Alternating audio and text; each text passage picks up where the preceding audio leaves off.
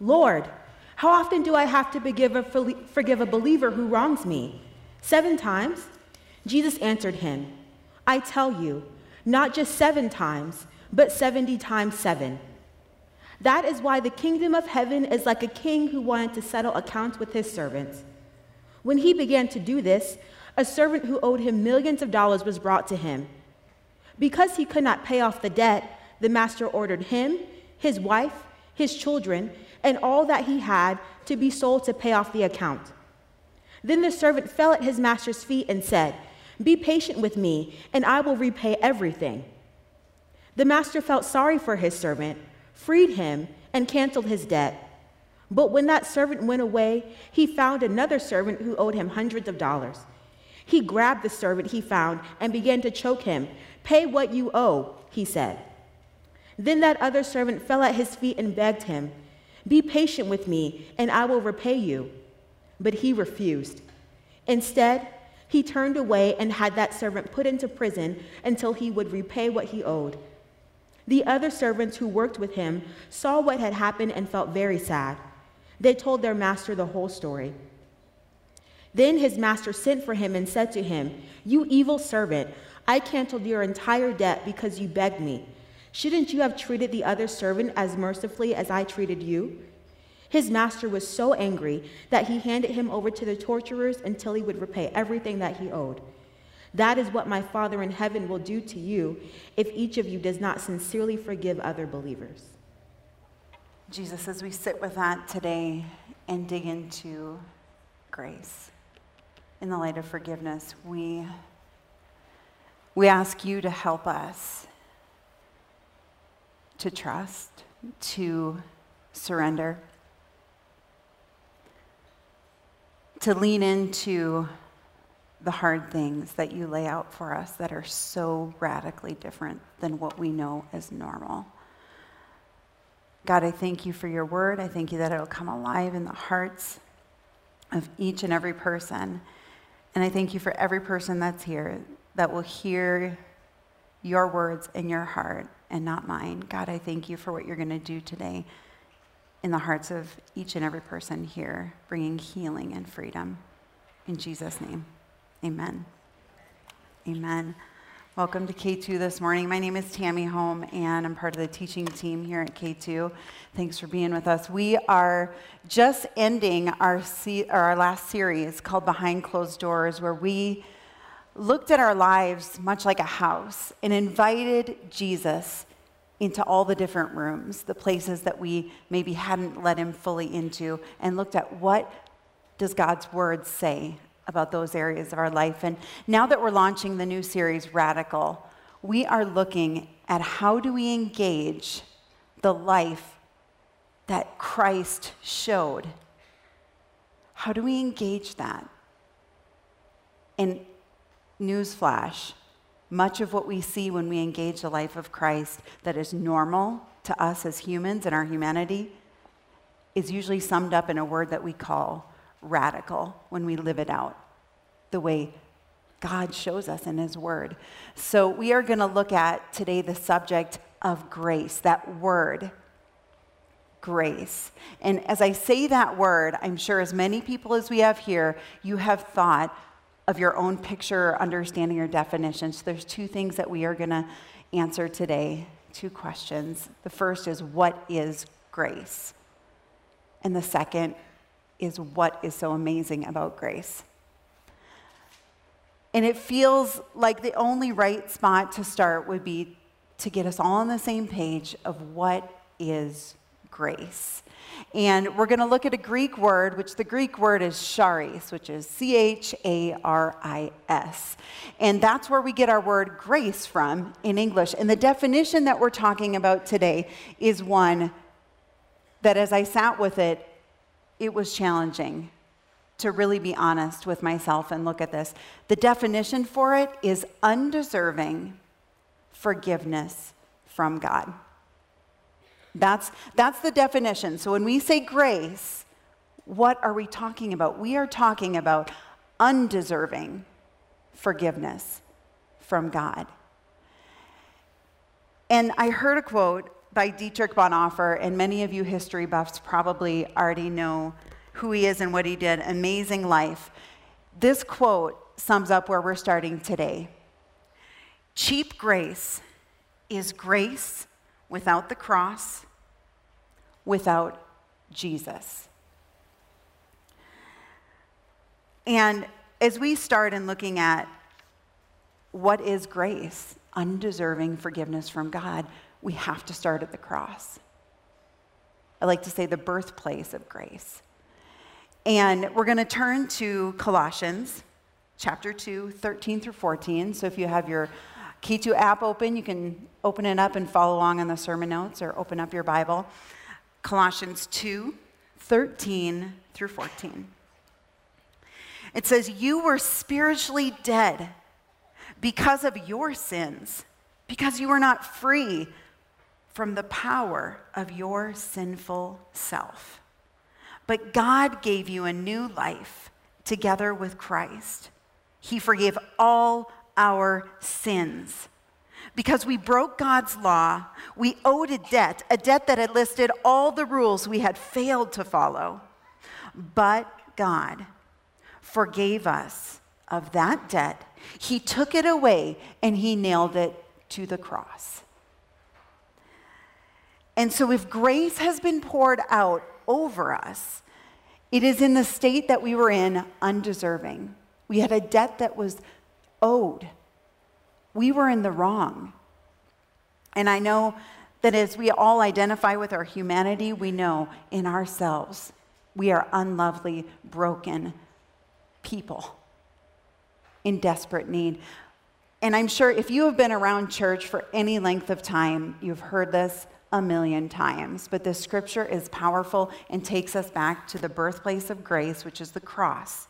Romans 5:8. "But Christ died for us while we were still sinners. And by this, God showed us how much he loves us."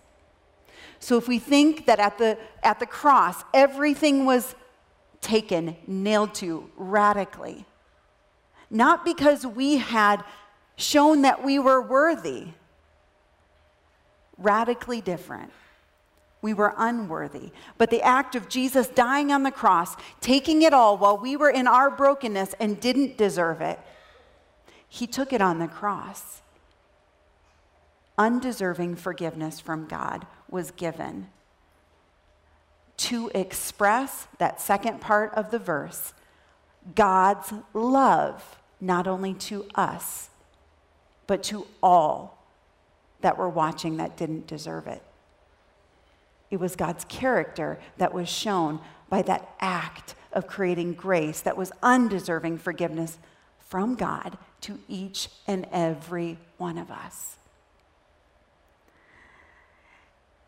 And I can't help but think that that is the reason that we can think that grace is amazing and gets that amazing grace, the song, the words. It's because of Christ dying on the cross. And without that, any grace we could possibly know in this world is cheapened. It's because of the cross and that exchange that happened that we get amazing, radical grace. Because for us in our humanity, doesn't understand that naturally. In Jesus' example on the cross, taking all the sin, all of our darkness, all of the weight, he demonstrated the gospel in the way of showing the gospel is hard. I would love to get up and tell funny stories somehow about forgiveness and superficial things that we deal with in our life. But the fact is that forgiveness and talking about unforgiveness and people not deserving forgiveness, it's a little hard. It's painful. But as we look at the example that Jesus on the cross showed us, he looked undeserving, debt, sin, and darkness in the eye, and he leaned into it to express the character of God that was being shown in how much he loved us. In the story that we got to hear Jordan read this morning, it's heavy, but we're going to read it again and think about the aspects of forgiveness and undeserving forgiveness that God gives us. So go with me to Matthew 18:21. We're going to read through this story of Peter, who was one of Jesus' disciples, close friend, disciple, a follower. He was with him all the time. And I can't help to put myself thinking, if I was in his shoes, or what was he thinking? He kind of asked Jesus a question. Either he thought he was spot on with his answer, or maybe he was just like pulling something out of his hat, right? That he asks a question that I think that I have asked a lot. Really, God, how much is enough? How much forgiveness is enough? In the pain of someone hurting you over and over, or very deep wounds, how much is enough? And so here Peter gets the nerve up.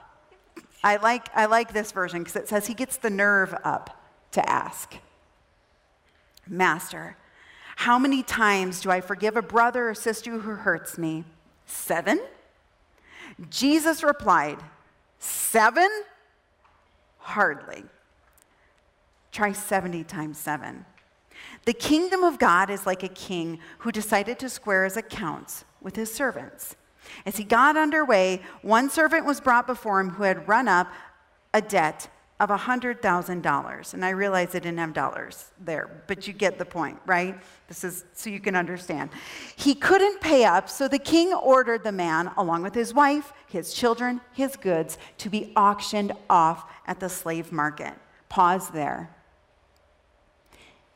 In any sense of the word, this man was in the wrong. He had run up a debt he could not pay, and he was about to lose everything. He wasn't about to lose just his job.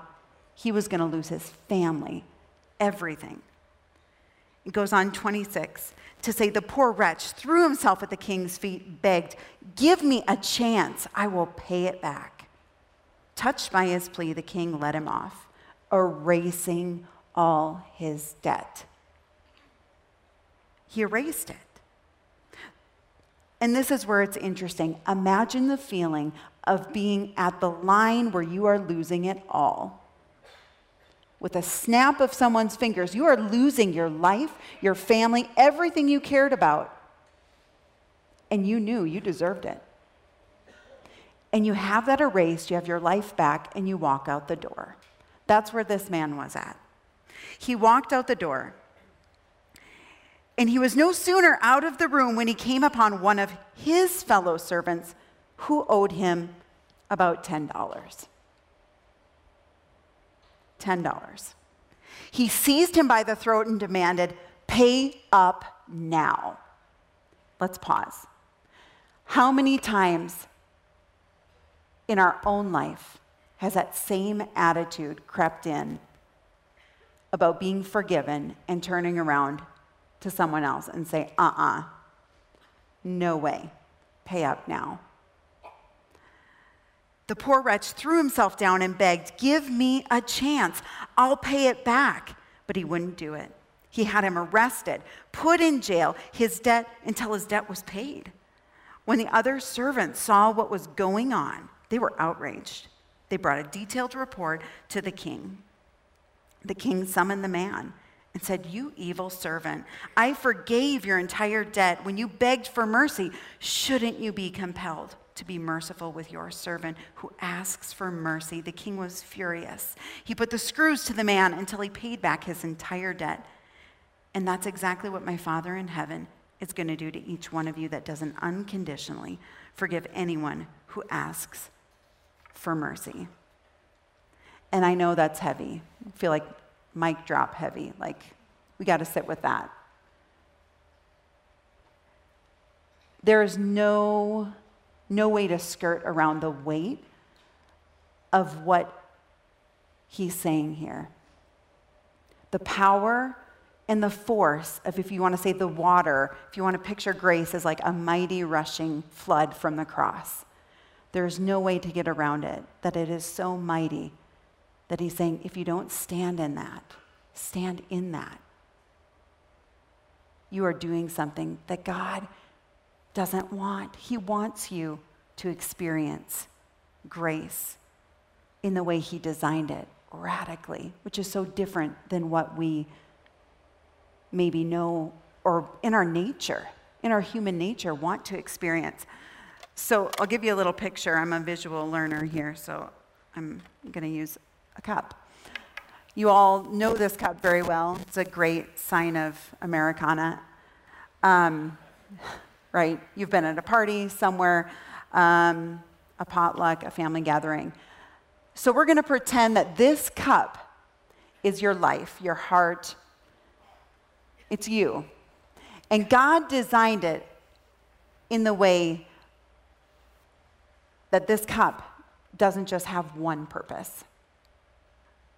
And if we imagine it right now, let's imagine it's just empty. And before we understand why grace is amazing at the cross and understand that Christ took everything that we have done, all of the things that we were guilty of on the cross, and let grace run all over it, all right? We realized how empty we really were. And if you have followed Christ or you've made that decision, you know the difference between feeling empty and feeling full. And if you're here today and you only feel empty, let this be the chance for you to experience what happened on the cross to fill your cup.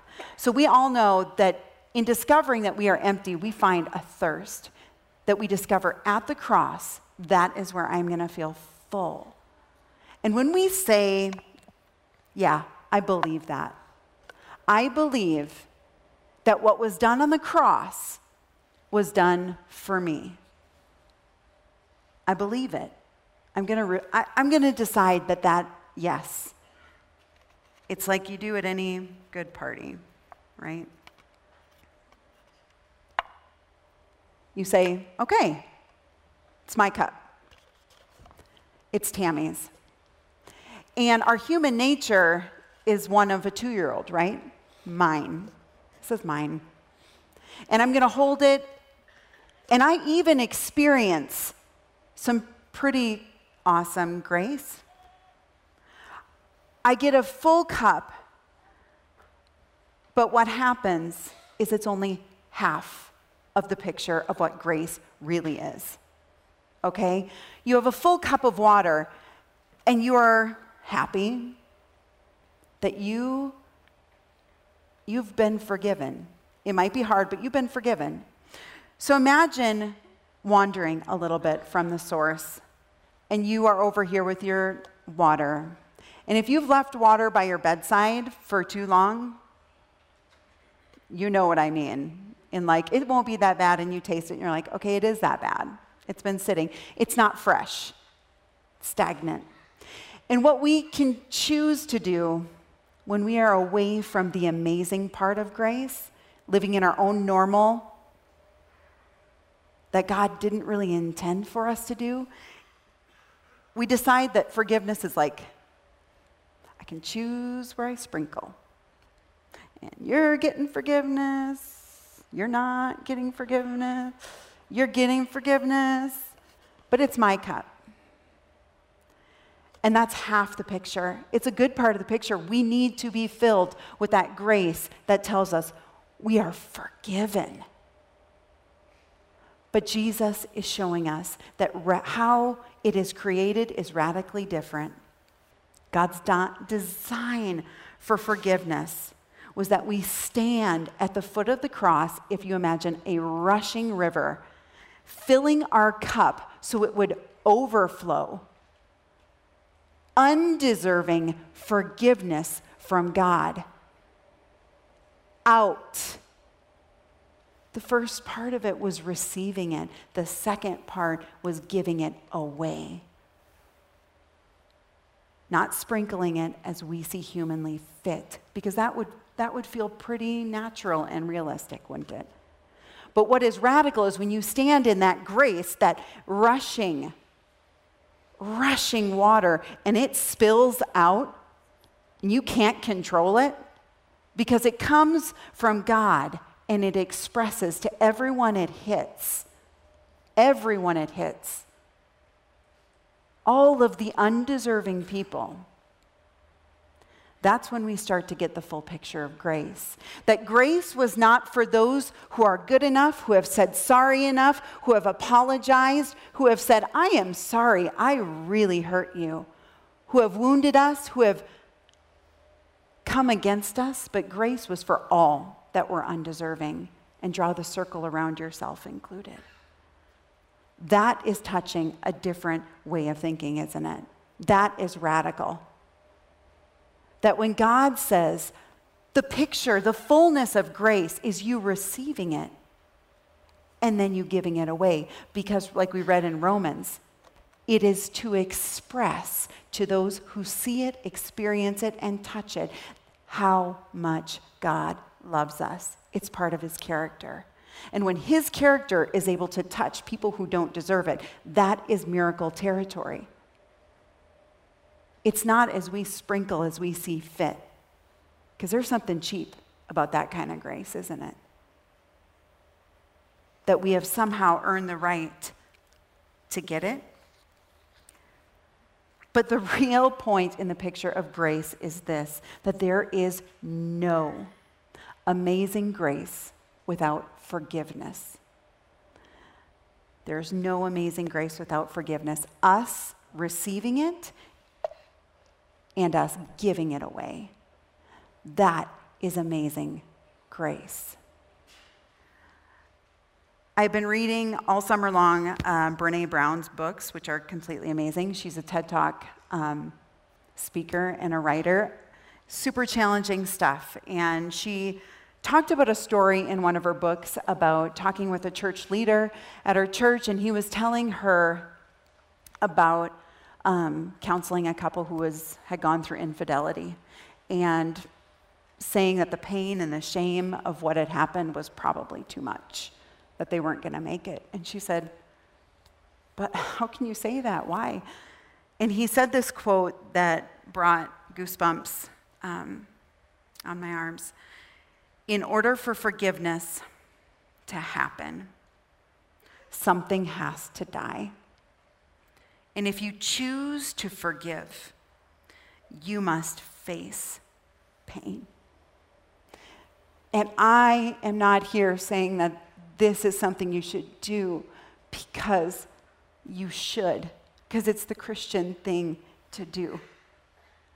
Don't do that. Don't cheapen what Jesus did on the cross. And do it because you have to.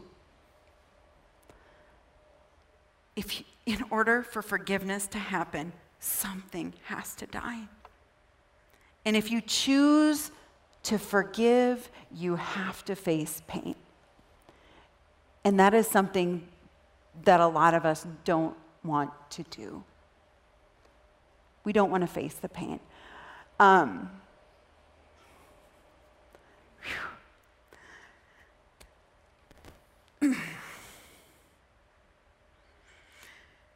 So as I prepared for today, I'm sorry.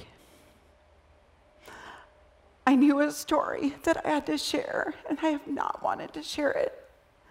I would love to share something that would make you laugh and be funny. And this is not. It is super vulnerable. There is pain in forgiveness. There is so much hurt.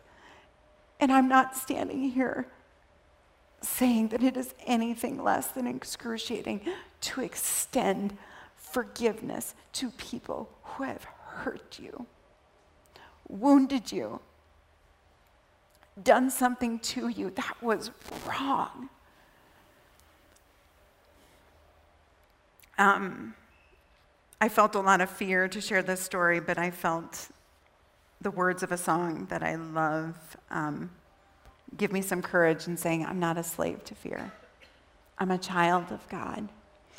And through this story of forgiveness, I thought that I knew what it meant to be a child of God, but I think it showed me the full picture of grace. I don't usually tell this story and have never told it publicly, so excuse the tears and the shaky voice. A few years ago, I probably faced the hardest, deepest wound I've ever faced in my life. And I was an adult, obviously, but my parents divorced after 42 years of marriage. And it was in the wake of a very terrible infidelity and affair. And to say it was like a bomb being thrown into our family and tore it apart, yes, that's a pretty accurate picture. I felt like there were no broken pieces. There were only shattered shards left in my heart with trust, feeling betrayed and abandoned, and many things in that. If I'm going to be completely honest, the pain was so intense in dealing with the shards of brokenness, felt overwhelming. It felt like I didn't have fortitude to get in the fullness of facing the pain and letting something die. So I did what we should do, I thought. And as I saw fit, I sprinkled some forgiveness, especially to my dad. Sprinkled just a little bit. And last year I was with a life coach doing a life plan, and this was a big thing that we worked through, is forgiveness. What does it look like? And he really challenged me in seeing grace radically. Because I said, yeah, I've forgiven. I've done that. He said, have you done that? Have you stood in the flood and seen all that are undeserving? Because what laid at the bottom of my stand, like what was at the bottom was a lot of fear. And fear to face the pain. Because I'm not going to stand up here and jerk your chain and say that it doesn't hurt terribly to forgive people who have wounded you, betrayed you, abandoned you, whatever. Put whatever in there. It hurts. And it's a dark place. It's a dark place to be. And he challenged me to say, well, if you have forgiven, you're going to need to say it. And I felt a stop that I didn't want to say it. And he said, well, I'm challenging you. Why don't you want to say it? And I said, I think it's because I feel like I'm giving a pass. Don't deserve a pass. Mm-mm. And he said, did you deserve a pass? I didn't deserve a pass. I really want to practice what I preach, but this is hard. And he challenged me to articulate my forgiveness to my dad. And in that, there were zero warm and fuzzies, zero desire. I am telling you, I'm just going to tell it like it is. I just did it out of sheer will of choosing to face pain and forgive. And it was a decision that was very just, I'm going to do it. And it wasn't until I did it, and much longer afterwards, until I got to really see what letting something die, which mainly was outcome, what's going to happen. I had to let the happily ever after die, as much as I would have wanted to, as much as other people wanted it to happen. I let die my expectations for myself, for other people, and said, I am letting it die. It's going to be different ever after. And it was in letting something die and facing that pain that I realized forgiveness is not about the other person. It's about my heart. I'm not giving anything to anyone but Christ, and I am committing my heart to be healed. That's what I am doing. I'm going to share with you a video from Brené Brown, who I've been mentioning. And it's this balance between grace and fear, which maybe as a Christian you think is a little bit funny, weird. How can you think about fear and grace being together? We hear all about do not fear, do not fear. But there is a real pain in facing what we need to, people we need to forgive, forgiveness. How do we balance that fear with grace? And balancing that tension is tricky, especially when we're talking about forgiveness, but I hope this blesses you.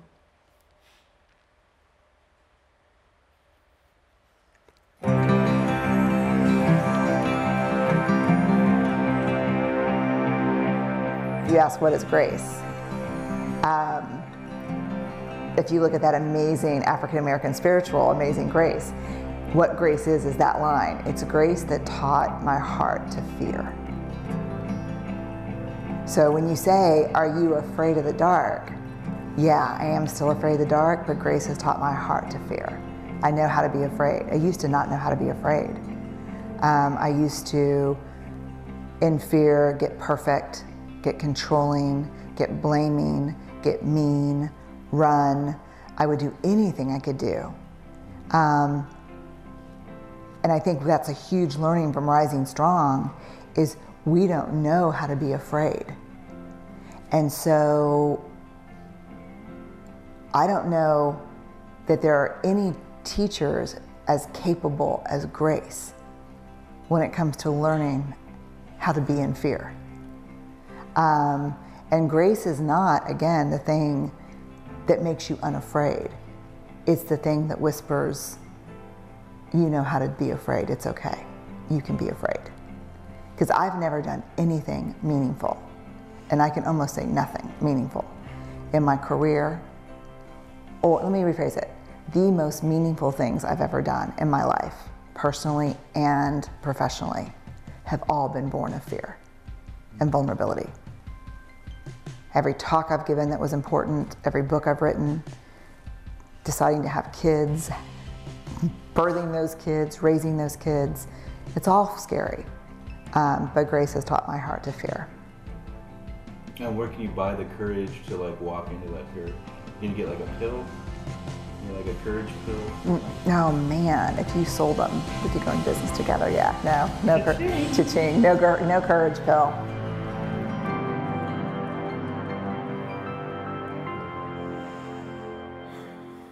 Yeah, sorry, there is no courage pill that we can pass out to make it any easier to lean into that. It's part of the gospel. Looking at Jesus' journey to the cross in that light, that he faced head on fear. He faced it head on and leaned into the weight, the discomfort, the darkness and brokenness. And from that, God's character was shown to all that didn't deserve it. That is why grace is so amazing, when it's radical in the way God intended it to be, because it shows something that is not from our human nature. Because like Brené was saying, I don't know what your MO is, if it's to hide, to run, to ignore, to get revenge. Whatever it is our human nature when we face pain. When someone's wounded us, we armor up. It's not our nature usually to surrender in the light of surrendering the way God showed us through the life of Christ. And like she said, grace has taught my heart to fear. I had never thought of the words of that song like that.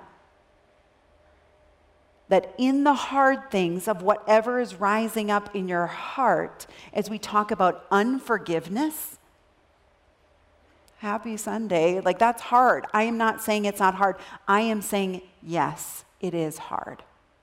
Whatever it is that is rising up in your heart as you hear unforgiveness and giving out forgiveness to people who don't deserve it, that is experiencing the amazing grace, because there is safety in being at the foot of the cross, in that mighty rushing water that grace is, that washes over us and through us.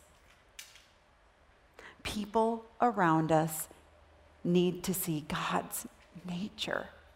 They don't need to see us in our best attempts, because that cheapens what Jesus did on the cross.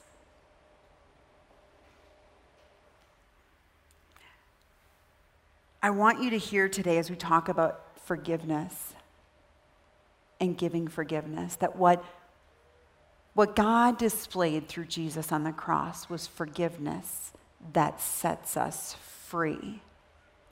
And what unforgiveness and those things that we carry and let weight us down and wound us and keep all of that hurt inside keeps us captive, holds us from experiencing the fullness of what God created and did for us through redemption.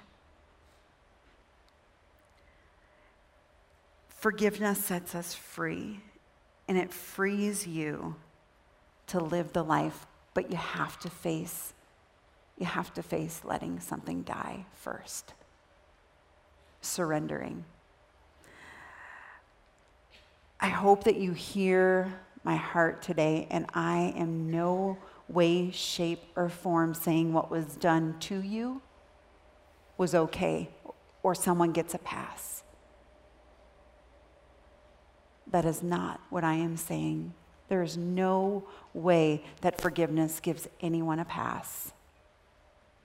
But what it does is it commits your heart to Jesus for that healing work to start and freedom to begin. It's like a growing process. If you want to imagine a seed having to die in the ground in order to live. Freedom is when you get to forgive, not because someone deserves it, or you're never going to forgive if you wait for someone to deserve your forgiveness. You are laying it at the feet of Jesus and no one else. I want you to walk out of here today not remembering 3 great points to a message, but I want you to have some truth in your heart and hopefully some healing as well. As I know there is deep stuff hurting in people's hearts. Or maybe you're sitting here thinking, I will never forgive this. I'm never going to forgive myself. And that's this. So 3 things. Forgiveness has been poured out over us at the cross by Jesus. You have been forgiven. And if today that's your first time experiencing that, own it and say, yes, I receive that. The second is forgiveness is not only for me, but it's for all who don't deserve it. With the great measure of mercy that God displayed on the cross, we didn't deserve forgiveness. And he's saying, experience that. Experience forgiveness and give it away. That's the full picture of grace. The last one is we can experience resurrection life when we let something die. And that is counterintuitive to our humanity and our nature to think. But when we let something die, that's where miracles can happen, because people experience God's nature. Band, you can come on up. We're going to do communion. And I want, as we take communion, 1 Corinthians talks about taking communion in a worthy manner. It says, check your heart. And so as we take communion, you're welcome to come down here to the front. And then up at the top, we have stations as well. And we are going to remember the precious and the radical sacrifice that birthed out grace over us, washes over us, and we're going to let some stuff die today. Whatever has come up in your heart, my prayer is that you talk with God, you pray. Maybe you feel like you know what you need to do, who you need to talk to. But my prayer is that healing and freedom would come to you. So I'm just going to pray for us before we do communion. God, we remember you. Remember your son, Jesus, that died on the cross. And we take communion today in remembrance of you. Remember your body that was broken for us. Remember your blood that was shed so that grace would be that new agreement with you that covers us and is shown to everyone who didn't deserve it. That in the pain of your death, there is powerful resurrection and life. God, so I thank you that as we take communion, we check our hearts, and we do so in a manner that in surrender, we feel healing start to come in our hearts. God, I thank you for healing. Thank you that we don't have to be stuck in darkness and pain and brokenness forever, but that there is life. I thank you for each and every person that's struggling today. Would you bring healing to them? God, I thank you for the opportunity to remember you in communion. In Jesus' name, amen.